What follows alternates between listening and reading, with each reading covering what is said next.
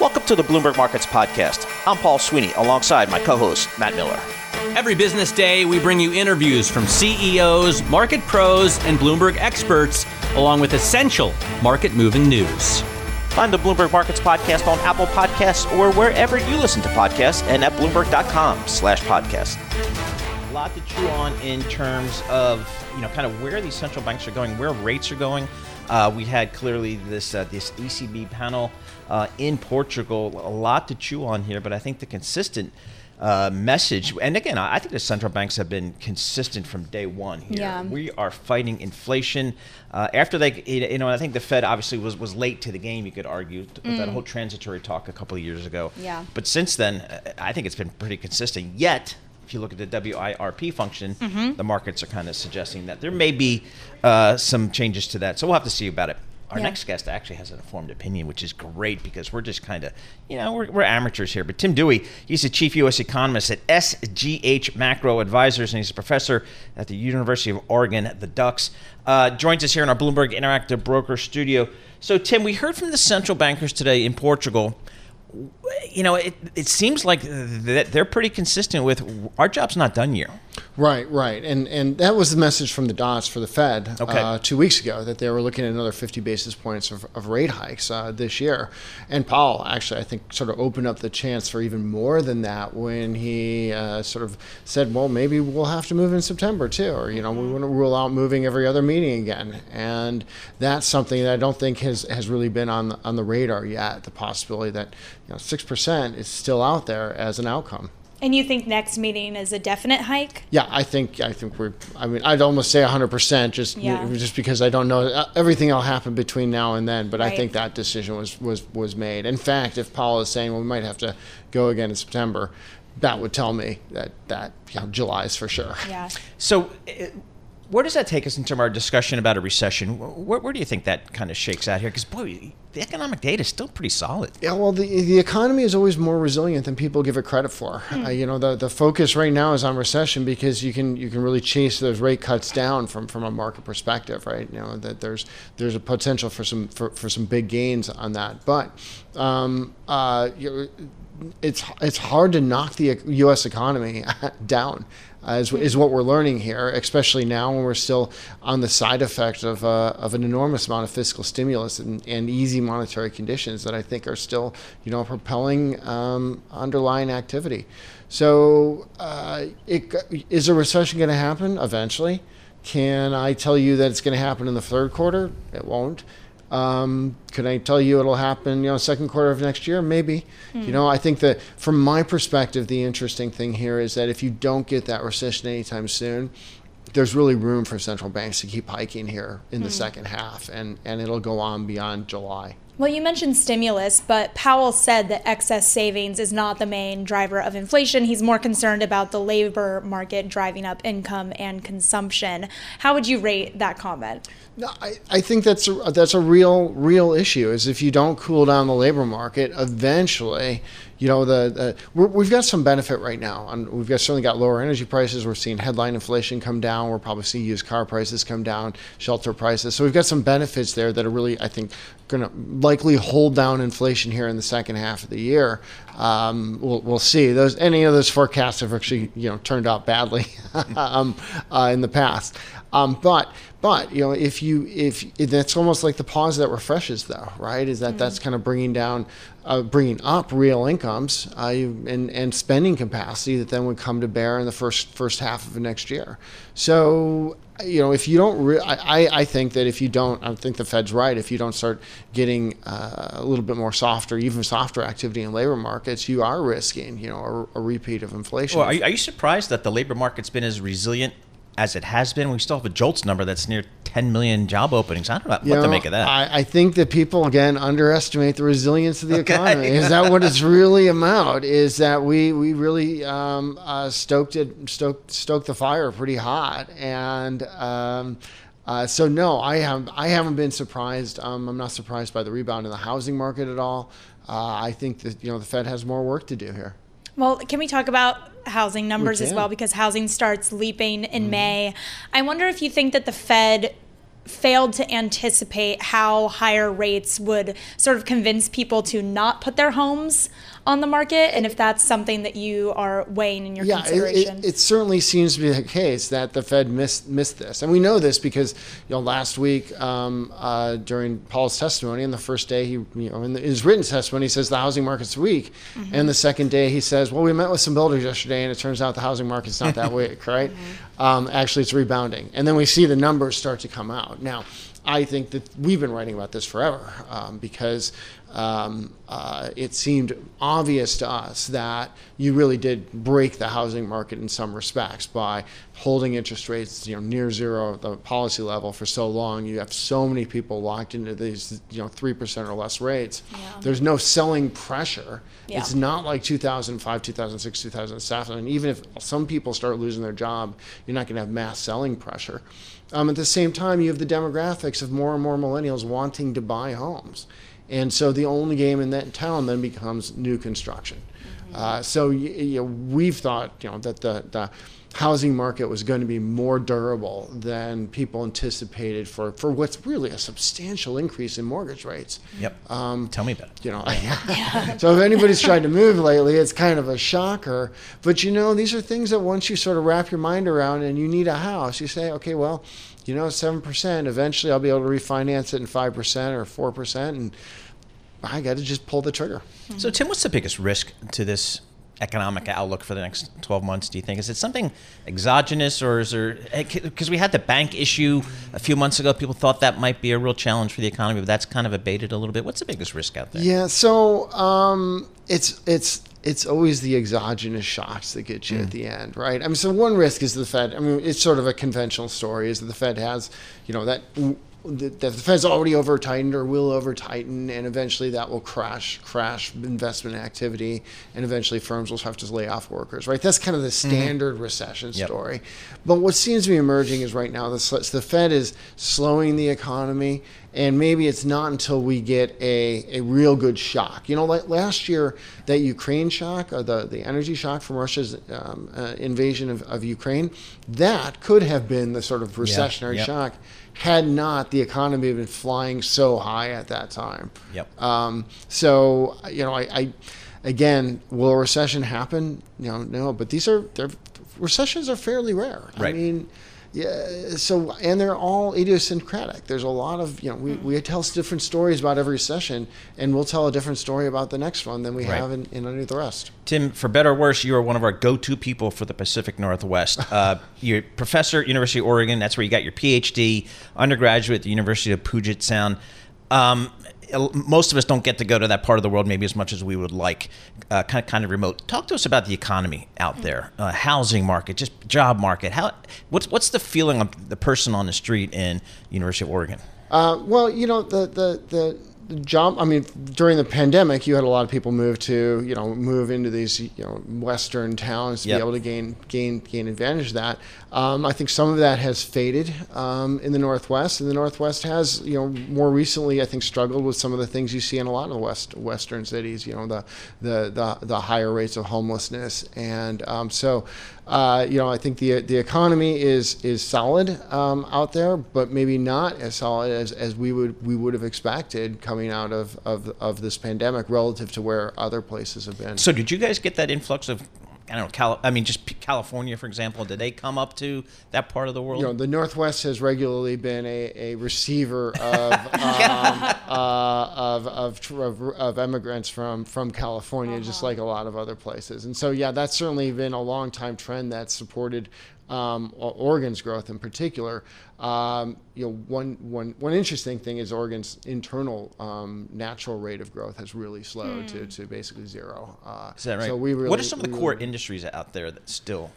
Well, the big ones that people talk about, everybody knows, are Nike. Obviously, Nike's got a big production there, and you have Intel has a large manufacturing facility, and of course you have in Seattle, the Amazon, Microsoft, that sort of tech is around. big.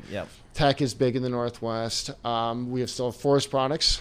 Certainly, also another historical element of the Northwest economy. All right. Good stuff. He's one of our go-to people there. This is great. You don't see too many. not many people come through our offices from, Well, I'll try to do it more often. Yeah, for exactly. All right, Tim Dewey. He's a chief U.S. economist, SGH macro advisor. He's also a professor at the University of Oregon, the Ducks, right there. Appreciate him coming into our Bloomberg Interactive Brokers studio. Right now, let's get a little bit of a reset here. We're going to get a business class with Mr. John Tucker. All right, as far as stocks go right now, the major averages, they are mixed to little change.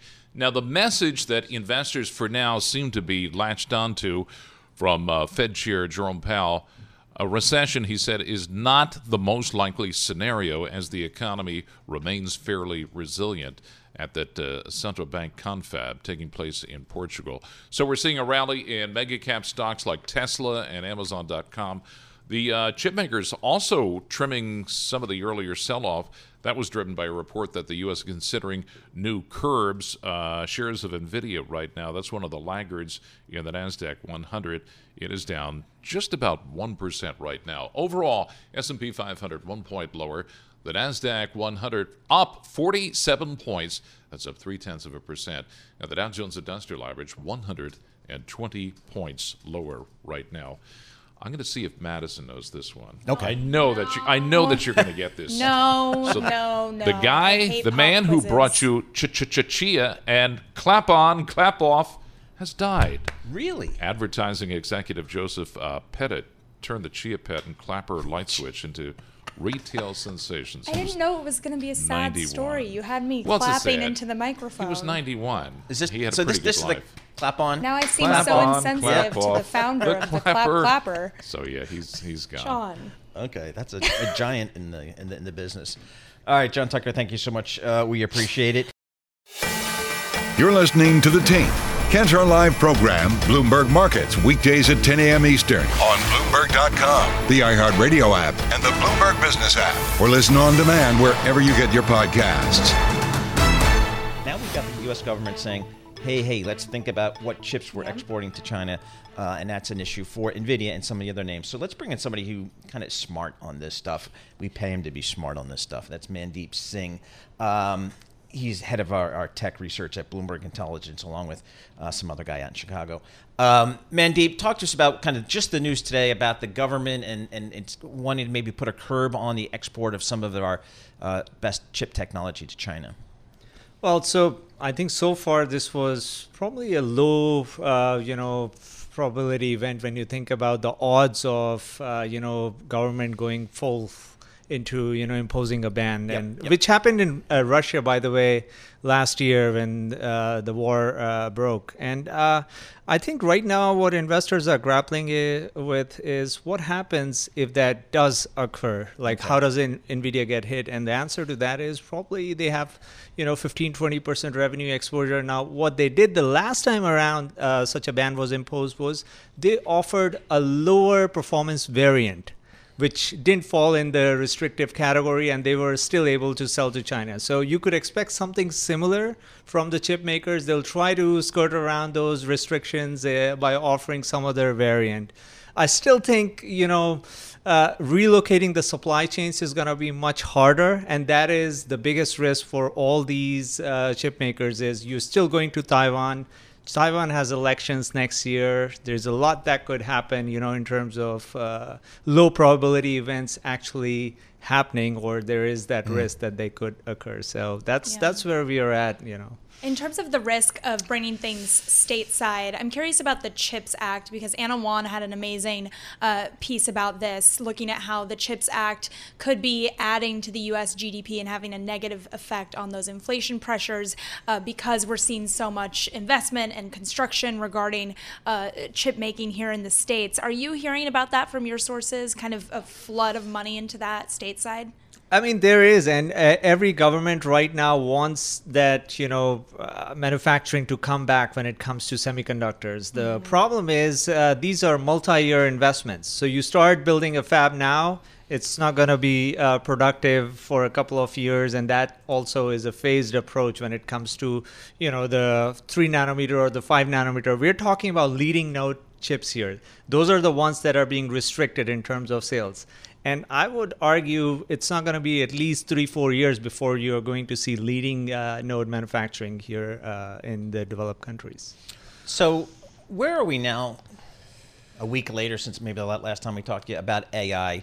What are you hearing from investors here? How are they going about trying to play this theme? I know you guys have a big research report on, which I highly recommend to folks that are on the Bloomberg terminal, kind of laying out the market and the opportunities and so on. But when you talk to institutional investors, how are they playing it right now?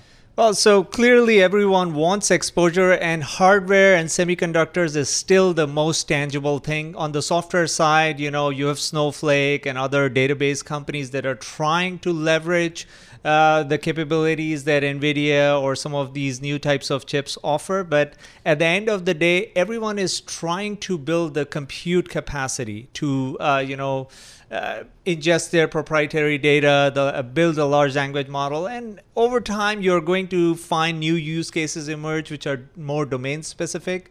But right now, everyone wants to build on top of ChatGPT or, the large language models that are out there and see what they can get in terms of a new output. And I think that's the phase we're in. But everyone feels this is a strategic imperative right now from an IT spending perspective, and this is as non-discretionary as it can get.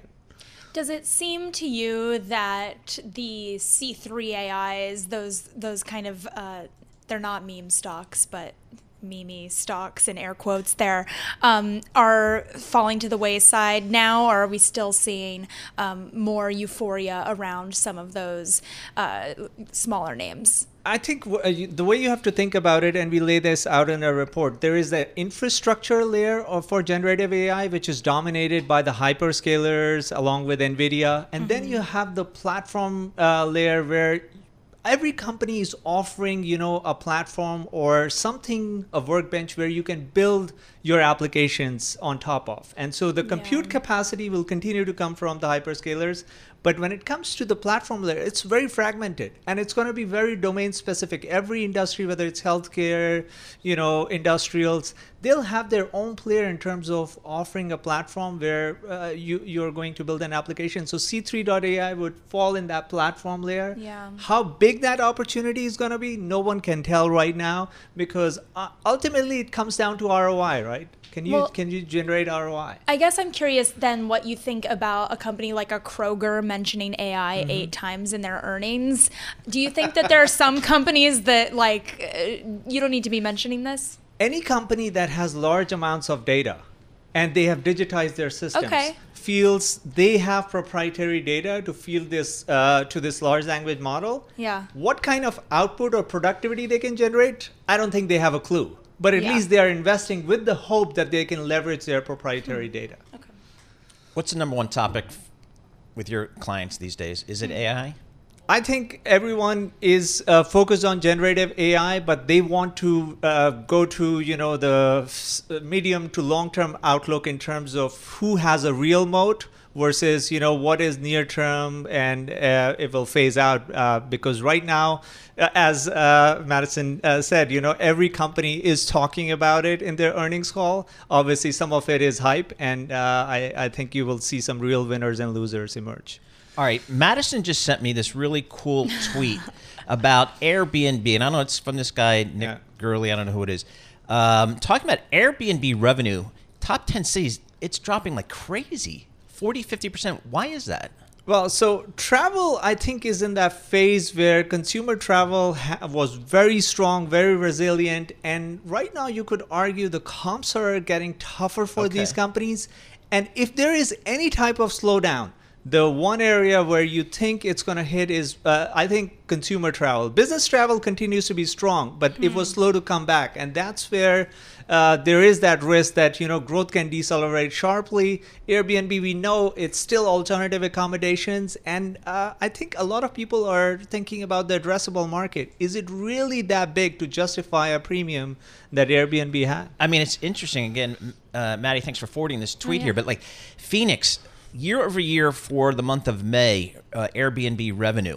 Phoenix off 47%, Austin, Texas off 46%, Myrtle Beach 45%. These are, Asheville, North Carolina off 42%. So these are towns that just were COVID towns, if you will, COVID cities. People bailing out of the coast, going to the Austin, Texas, is the Phoenixes of the world, and I guess that was a huge benefit for Airbnb at the time. now you're just saying maybe some comps issues. Absolutely. And we've seen that time and again. I mean, look at Zoom. Great COVID pull forward, but after that, the comps got so much tougher that, they struggled for a while in terms of the top line. And so I'm not saying this is going to be another Zoom, but there is clearly a parallel to be drawn. And Airbnb stock is still at 50% year to date. So, So sorry, Paul, to step on you, but it's interesting to look at just the read through to the stock. Does this have that impact? Yep. Yeah. Interesting. All right. Yeah. Mandeep Singh, thanks so much for joining us. Mandeep Singh is one of our leading technology analysts at Bloomberg Intelligence, along with Anurag Rana and the whole tech team globally. And what's interesting is, there's Mandeep and the team came out with this really big report on artificial intelligence, one of the most read research reports from BI. So you can check that out on BI Go, but it's also just kind of investors are really clamoring to kind of figure out what is AI. You're listening to The Tape. Catch our live program, Bloomberg Markets, weekdays at 10 a.m. Eastern on Bloomberg Radio, the TuneIn app, Bloomberg.com, and the Bloomberg Business app. You can also listen live on Amazon Alexa from our flagship New York station. Just say, Alexa, play Bloomberg 1130. All right, we've had some funky C-suite conversations in this studio, and this one I think might top the list. Get this, deep sea mining for like metals that they use in batteries. I don't know what's going on here, but we have the CEO here, Gerard Barron, chairman and CEO of the Metals Company. The symbol is, it trades on the NASDAQ. The symbol is TMC. That's what you enter into your Bloomberg terminal, and check that out. Gerard, thanks so much for joining us here in our Bloomberg Interactive Broker studio. What does your company do? Talk to me like me and Maddie, like we're 5-year-olds. Well, great to be here. So the Metals Company are focused on developing a very large, abundant resource of polymetallic nodules that lie on the seafloor, lie unattached. It's on the Pacific Ocean, about 1,000 miles off the coast of Mexico. And they were discovered way back in the 1870s, so almost more than 150 years ago. And what they found is that they're very abundant in nickel and copper and cobalt and manganese. And it's a really interesting project because when we think about the transition away from fossil fuels, people have realized that we're going to need a lot more metals. And we're pushing into frontiers that are very biodiverse, and you're having to dislodge indigenous communities, having tremendous environmental impacts, as opposed to what we're doing is we're collecting these nodules from an area known as the abyssal zone.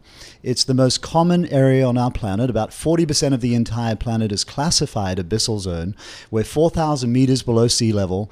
There are no plants, so zero flora, and most of the fauna is bacteria living in the sediment. So it makes sense that we're increasing extractive industries in parts of our planet where there is the least life, not the most life. So again, like I'm a 5-year-old, what can this do for us on the planet Earth? Yeah, above the ocean. Well, two things. The International Energy Agency predicts that we'll need to increase extractive industries between 500% and 600% per annum by 2040. So the question is, where are those metals going to come from with the lightest planetary and human impact? So we have to look at a full life cycle analysis at, well, what's it going to mean for indigenous communities? What will it mean to carbon sinks and CO2 emissions and impacts on biodiversity? And so what this resource can do is supply a supply of these important battery metals at the bottom end of the impact curve. And it can also address the issue of geopolitics, because what the world has woken up to is that when it comes to battery metals, China is OPEC. They dominate it. They've invested ahead of the curve. And there are no real resources other than this one that could provide mineral independence to the USA. And we saw in the recent 100-day review that the number one strategic priority was to build nickel processing capability in the USA. But the problem is, of course, a lot of land-based ore bodies are very low in grade, and you have to build the processing where the deposit is. And no one wants a mine in their backyard. Even if you found one in America, getting it permitted is almost impossible. Whereas we have an ocean-based resource. By the way, we've identified 1.6 billion tons of these nodules, and that's enough to electrify at least 280 million mid-sized EV batteries using a nickel-rich cathode chemistry. So that's enough to electrify the entire USA passenger fleet. So we can do two things: supply low-impact battery metals and address the security of supply issues that are now top of everyone's mind. All right, I understand that. Now, explain to me what are you mining and how do you get it? Well, so these nodules literally lie on the ocean floor. Think of a golf driving range. So we're literally picking up golf balls. And so that means we send down a robot. We're 4,200 meters below sea level. We have a production vessel that sits on top. We've already secured our first one. In fact, last year, for 6 months, we ran our first trials, end-to-end trials, and that was done for two things. One was to test our system, to make sure it's production ready, and secondly, to understand the environmental impacts. So we had another boat out there for 6 months, with 80 people on it, many of them scientists, observing the impacts of the area before we harvested, during harvesting, and after we'd collected all the nodules. And so our robot crawls along the seafloor, lifting these nodules, putting them into an air riser, which vertically transports the nodules to the production vessel. And then that production vessel will stay in production constantly. So it offloads the nodules to a transport vessel, which then carries them to shore. Now, the opportunity, of course, for North America or the West is for us to process those nodules in their backyard.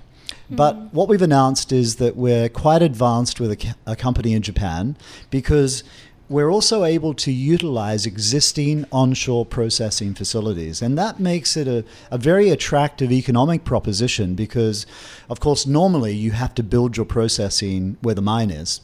Yeah. But in our case, we're in the middle of the ocean. And the other great thing about this resource is that if I was to show you one, it's about the size of a potato, and we turn 100% of the mass of this nodule into saleable, usable material. So we generate no waste and no tailings. But the first plant is likely to be in Japan, and that means we'll produce the battery intermediate products of nickel and copper and cobalt and manganese in that market. All right, let me talk about the economics of this. You guys are pre-revenue right now, is that correct? That's right. Do you have the capital you need to kind of get to that revenue stage? We will require some more capital. Okay. We've raised money in the last year from existing shareholders. We have some very successful large shareholders, including Allseas, which is our partner on the offshore side. We count Glencore as a shareholder. They also have an offtake. And we are talking, as we've told the market, to some strategic partners about earning into the asset, because the net present value for our first area that we're developing, we know it as Nori Area D, is around $13 billion today. Now, so it's a very valuable asset. And so we're talking to strategics about earning into that asset. And they tend to like that. That's what smaller resource companies, whether it's in mining or oil and gas, tend to do. They invite the big guys to come and take an economic interest. In our case, though, we have such a broad array of strategics. We have people from the oil and gas, the mining world, the battery precursor world, actual customers. We're seeing EV companies now start to invest in these supply lines because they're worried about where the raw material is going to come from.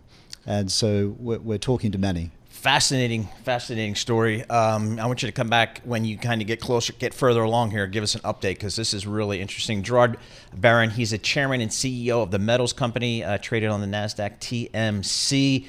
Fascinating story about something I didn't even know existed. I know. That these things are on, and it literally looks like just a little rock, and you bring it up, and you can make that into the stuff we need for these batteries. So fascinating story. C-suite conversations here in Bloomberg Markets. You never know who Eric Malo is going to book for us.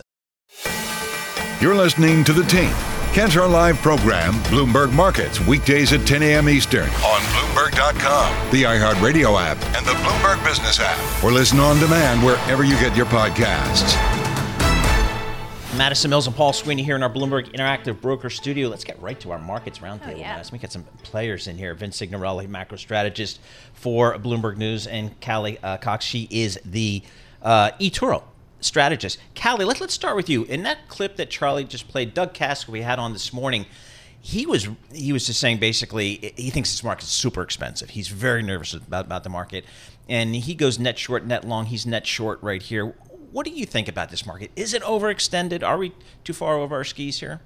Yeah, so I think this comes down to if you think the bull market can continue, and that seems pretty obvious. But if this is a bull market, you have to remember that bull markets can be fierce, even though we have an uncertain future ahead of us. Since 1950, the first year of every bull market, or in the first year of every bull market, the S&P has risen an average of 43%. So we're a little cautious here. We wouldn't say that we're so pessimistic that we would think prices could go down, but we do think that investors need to tread with caution and really think about quality.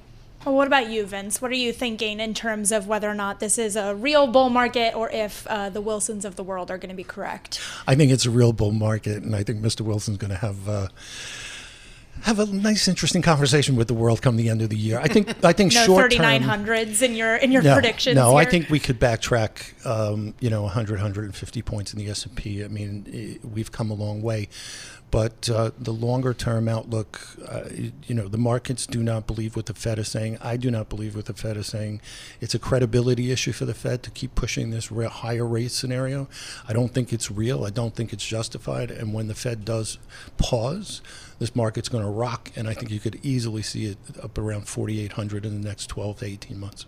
So, but Vince, for better or worse, we just listened this morning from, the ECB had their panel in Portugal, and leading banker after another, including Jay Powell and Christine Lagarde, talking tough. They're talking tough because, again, I think they're so trying to recover from the errors they made by calling inflation transitory, and they need to put a face on it. And I think they're going to keep talking that tough to a point where we're going to see real yields rise because inflation is going to come down below levels until they're ready to cut.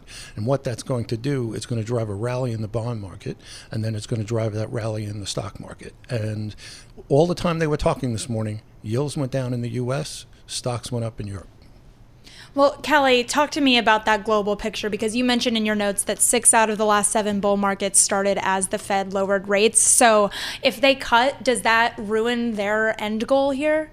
So I don't think they're cutting anytime soon unless we see a recession. And I think, obviously, that's the wild card that everybody's grappling with. And, lower Fed rates have come with recessions or have come with crises. So the Fed right now doesn't have a good reason to cut rates. And they see inflation, quite high, persistently high. So they have a good argument for keeping rates higher.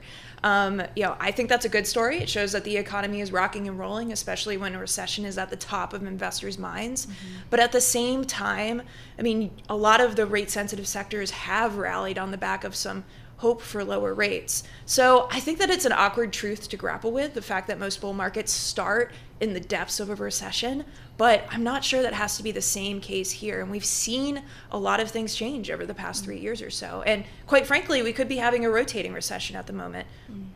Hey, Vince, what do you look at all over the markets, commodities, rates, currencies, all that kind of good stuff. What are you seeing other parts? What are you hearing from some of the traders that you talk to, just in terms of, I guess, their willingness to take on incremental risk here?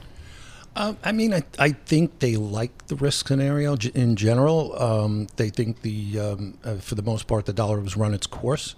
That equities are for real. With there are obviously exceptions out there. To the point Callie just made about interest rates and potential Fed rate pause. I don't think I agree they don't have a scenario right now where they're going to be cutting rates anytime soon. But if you look at all the data for June, it points to them holding in July as well. CPI was lower, PPI lower, export-import prices lower, prices paid lower in all the scenarios, sentiment better in terms of expectation. So you don't think they're going to raise in July? I'm not saying they won't. I'm saying they don't have a reason to. Okay. The data suggests that they should hold one more time. Now, if the data from June matches the data going into the middle of July, then I think they should hold. Whether or not they do, again, I still think it's a credibility issue, not a data issue. Kelly, talk to me then about how retail investors should be looking at Fed moves in the market more broadly. You have a great tweet about how at least one stock from each S&P 500 sector, except for energy, has hit a 52-week high in the past month. How should retail investors be looking at and digesting that? Yeah, so I want to remind everybody that retail investors are mainly longer-term investors. They get a really bad knock in the market as being these short-term day trading type speculators, but a lot of retail investors are just investing for retirement or that nest egg, that long-term security. So if you're a retail investor, you're looking long-term, you're just taking some money from your paycheck, chucking it into an index fund, review the headlines, be aware of what's going on, but at the same time, remember that 90% of these headlines don't matter to you, and that, even if we do plunge into another bear market, every bear market that we've hit, we've recovered from. It's all about emotion management.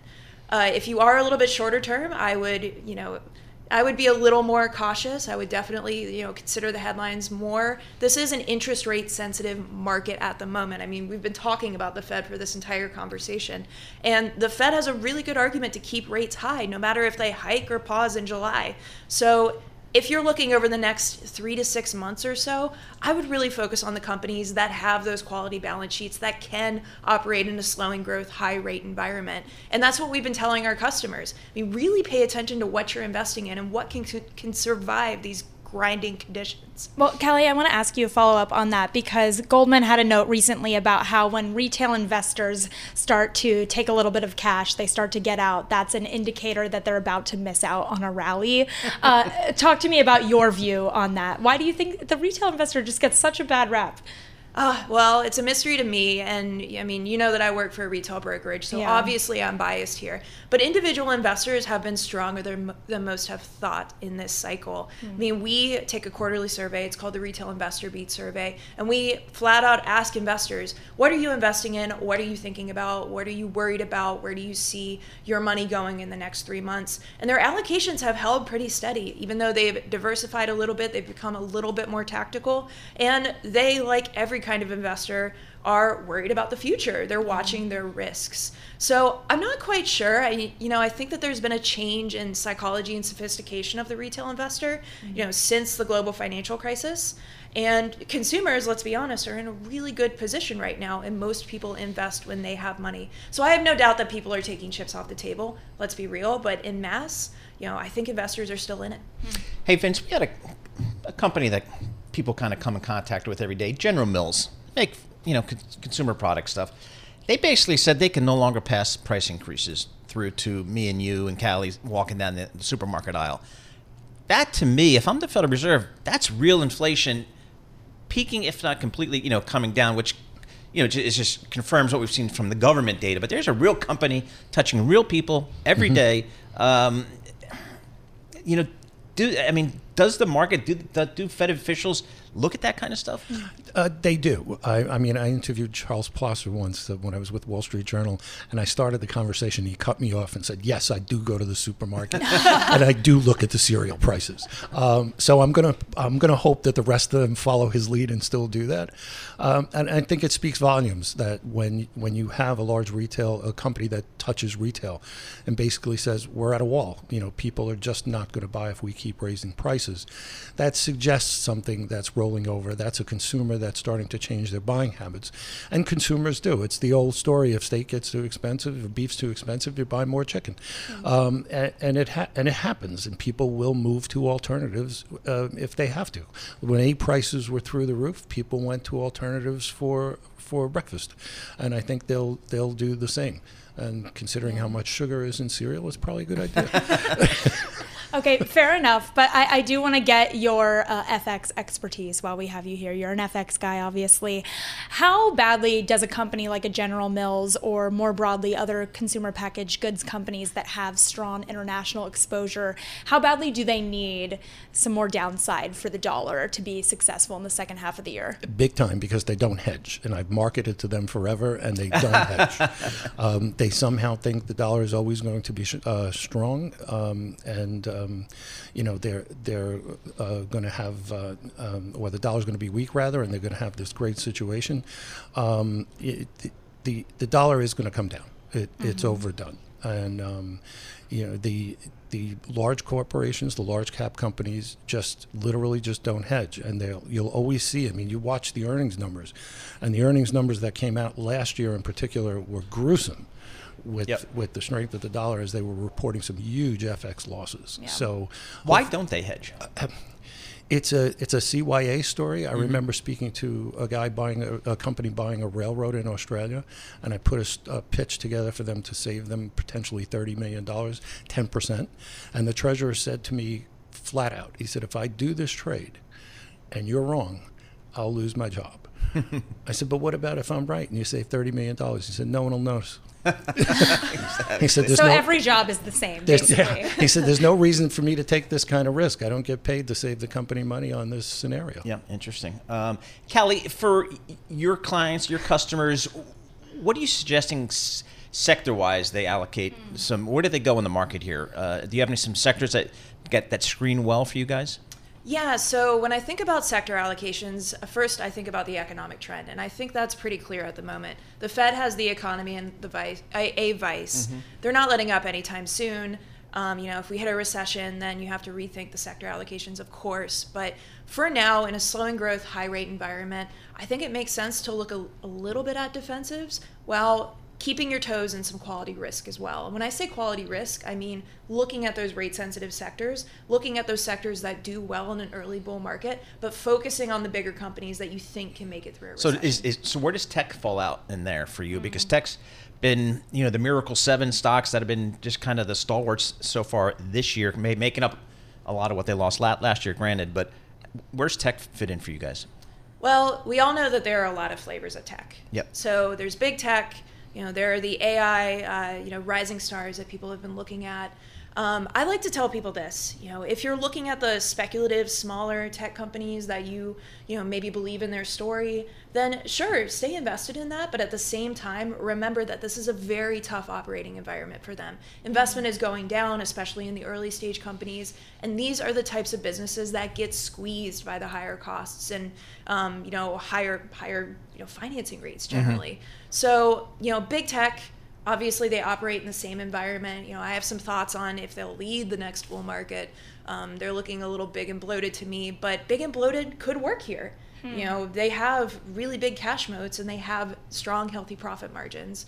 So investors looking at big tech, that doesn't surprise me. I think that that's a smart idea, especially if you're thinking bigger and durable. Smaller tech, I would say probably think twice about that. A lot of people looking into AI as well? Yes, yeah. So we've seen that on our platform. We see it in the surveys that we watch. And does that surprise you? It doesn't surprise me. Yeah. I mean, there's a lot of hype out there around AI. And I think, you have a good argument for saying that AI will probably change the world in some form or fashion. I'm a little cautious about how much we attribute to AI at the moment. I think it's a groundbreaking technology, but we need to see it flow into economic productivity. Yeah. We need companies to spend on it. We need real utility from it. We don't just need to talk about it. And I think we can get there, but it's too early to tell. Hey, Vince, real quick, just about 30 seconds. I'm looking at WTI crude oil, $69 a barrel. I mean, where does it go from here? Do I just have to be right on demand? I think it's actually going to be more of a supply issue. I think for it to go up, I think the Saudis are going to have to engineer another cut. OPEC engineer another cut. We're not yet, as Kelly said, we're in a slower growth environment. This isn't an explosive growth environment. I don't think it's going to come from the demand side as much as it needs to be reduced from the supply side. I mean, we keep hearing about, they just cut recently, and oil went down. So it clearly isn't a demand issue. There's just too much supply out there. All right, Vince, thanks so much for joining us. Vince Signorella, macro strategist for Bloomberg News, and Callie Cox, U.S. equity analyst with eToro, joining us here in our Bloomberg Interactive Broker Studio. We appreciate getting both of them together, talking about these markets.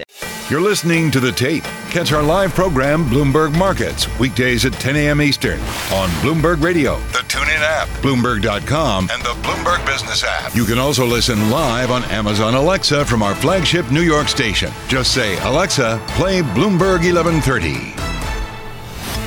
Madison Mills and Paul Sweeney here in our Bloomberg Interactive Broker Studio. Let's talk real estate. Let's talk residential real estate. And we can do that with our next guest, Selma Heppen. She's the chief economist at CoreLogic. Selma, thanks so much for joining us here. I guess my understanding is if you want to buy a new home, you really only have one choice because people aren't selling their existing homes. So you got to buy a new home, new construction. And that had a huge number, the fastest pace in more than a year just recently. Give us a lay of the land of how the residential real estate market is right now. First, thanks for having me on the show. So, home sales activity are sort of a tale of two different markets. In terms of new home sales, they're doing really, really well. As you mentioned, they're increased to a 15-month high as builders have been able to provide more incentives and on one hand, and on the other hand, as existing home sale inventory is almost non-existent in many markets. So what needs to happen to change that? I know that's kind of the $1 million question here, but is there anything that that can be done to kind of shift that dynamic? Well, I think, the further we move away from those 3% mortgages, and as people, and there's always a natural transition that people go through and sell their homes, and, they get a divorce, they have to move for schools, they have to move closer to families. So there's always that natural process of home sales activity that happens. And so one combined with the other, I think down the road, we are likely to see more new home sales on the market. The other thing is, baby boomers are the largest cohort that with the highest home ownership rate. And some 50% of baby boomers have owned their homes free and clear. And so for them, low mortgage rates, are not making any difference right now. It's more about making that decision to leave their home, and in light of the fact that home prices have gone up so much, so that may be a difficult decision for them. But the mortgage rates themselves are not a constraining factor. So I think, again, as we move away from those really, really favorable mortgage rates, we're likely to see more turnover in terms of existing home sales. Selma, what are the builders actually building these days? Because it seems like what I hear from, pros like you, we really need, kind of first-time home buyer kind of homes, entry-level homes. And that's not the stuff that's getting built. Because when I talk to home builders, they say, I can make a much better profit margin on some of these McMansions than I can on an entry-level house. What are they actually building these days? Well, so, it differs regionally very much. And I think in markets where you don't have a lot of regulatory constraints, which increase the cost of construction, those are the areas where you're likely to see more affordable or smaller homes. And then on the flip side, the markets that are more expensive, such as the West Coast markets and Mountain West markets, with a lot of regulatory constraints, a lot of costs coming into the construction just to start building a home, that's where we are not likely to see a lot of affordable housing. So, it plays out very interestingly in where people are moving. So people are moving to those more affordable parts of the country and to more, where there is more new construction, because that's where they can afford. Have we seen a reversal or at least declines, though, in people moving to those areas that are a little bit more affordable, as we've seen, employers pushing people to get back into the office, for example? Have we seen that decline in, people moving from New York City to Austin, for example? Right. I think we do. But again, there's two different types of buyers. There is the retired buyer, and there is the buyer that is still working. And for the buyer that's still working, they are likely to be going back to larger cities. And in our CoreLogic Home Price Index, and actually Case-Shiller Index that came out yesterday, showed a stronger home price appreciation, or at least a less of a deceleration in home price appreciation in markets that are more larger employment markets, such as Boston and Chicago, for example. And then you still have the markets in Southeast and South in Texas and Florida and Carolinas, for example, where you do have retirees going, and where you do have those folks that are not necessarily tied to a desk in an office. So, I would say that the rate of migration has slowed in some ways, but it has not completely stalled. I think what we're seeing trends going back to pre-pandemic levels, and even at those times, we did see a lot of migration to those more affordable markets. Selma, talk to us about just kind of this new construction market, new home sales market. We've heard that some builders are actually offering to buy down a buyer's mortgage, so the 6 or 7% maybe is more like a 3 or 4%. are you seeing, is that pervasive out there? Is that a good business practice? Is that what's needed to get people into these homes? Well, I think in terms of affordability, it does seem like it was needed. It wasn't until, in new home sales inventory climbed to some 10 months supply at the end of last year when mortgage rates peaked at 7%. And that's when home builders started providing mortgage rate buy downs. And we did see home buyers coming back sort of in hordes in some way. I mean, we can see that by the numbers that were just released yesterday.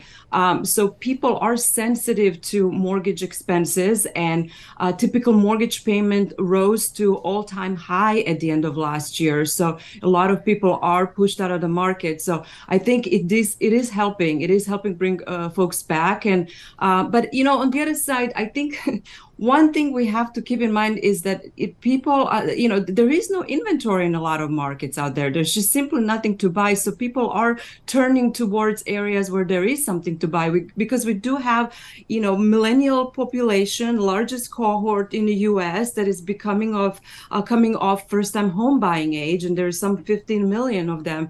And so they, they have good jobs. They went through school. They have good incomes. And so they are, likely to want to buy a home, irrespective of where mortgage rates are right now. Looking at the overall share of mortgages that were originated with mortgage rate buy downs, it has increased from zero, when we were at a record low mortgage rates, to some 3% at its highest points in November of last year.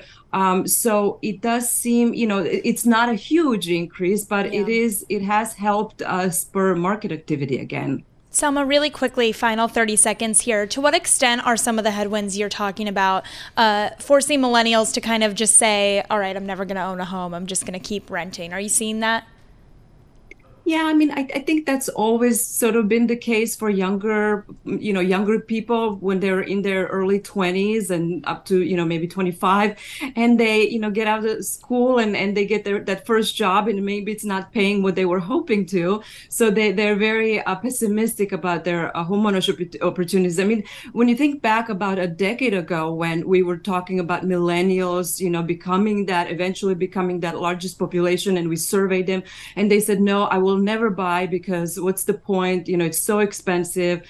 And they eventually did. So I think, if we give people enough time to, understand housing market conditions, to save some down payment, and their wages go up, and they couple with another person to have more down payment and more income for that home, I think they will come into the market. Selma, thank you so much for joining us. Always appreciate getting your thoughts and analysis. Selma Hepp, Chief Economist at CoreLogic, talking about the residential real estate market. Again, we got that new home sales number was just really gangbusters and the fastest pace in more than a year. Thanks for listening to the Bloomberg Markets Podcast. You can subscribe and listen to interviews at Apple Podcasts or whatever podcast platform you prefer. I'm Matt Miller. I'm on Twitter at MattMiller1973. And I'm Paul Sweeney. I'm on Twitter at PT Sweeney. Before the podcast, you can always catch us worldwide at Bloomberg Radio.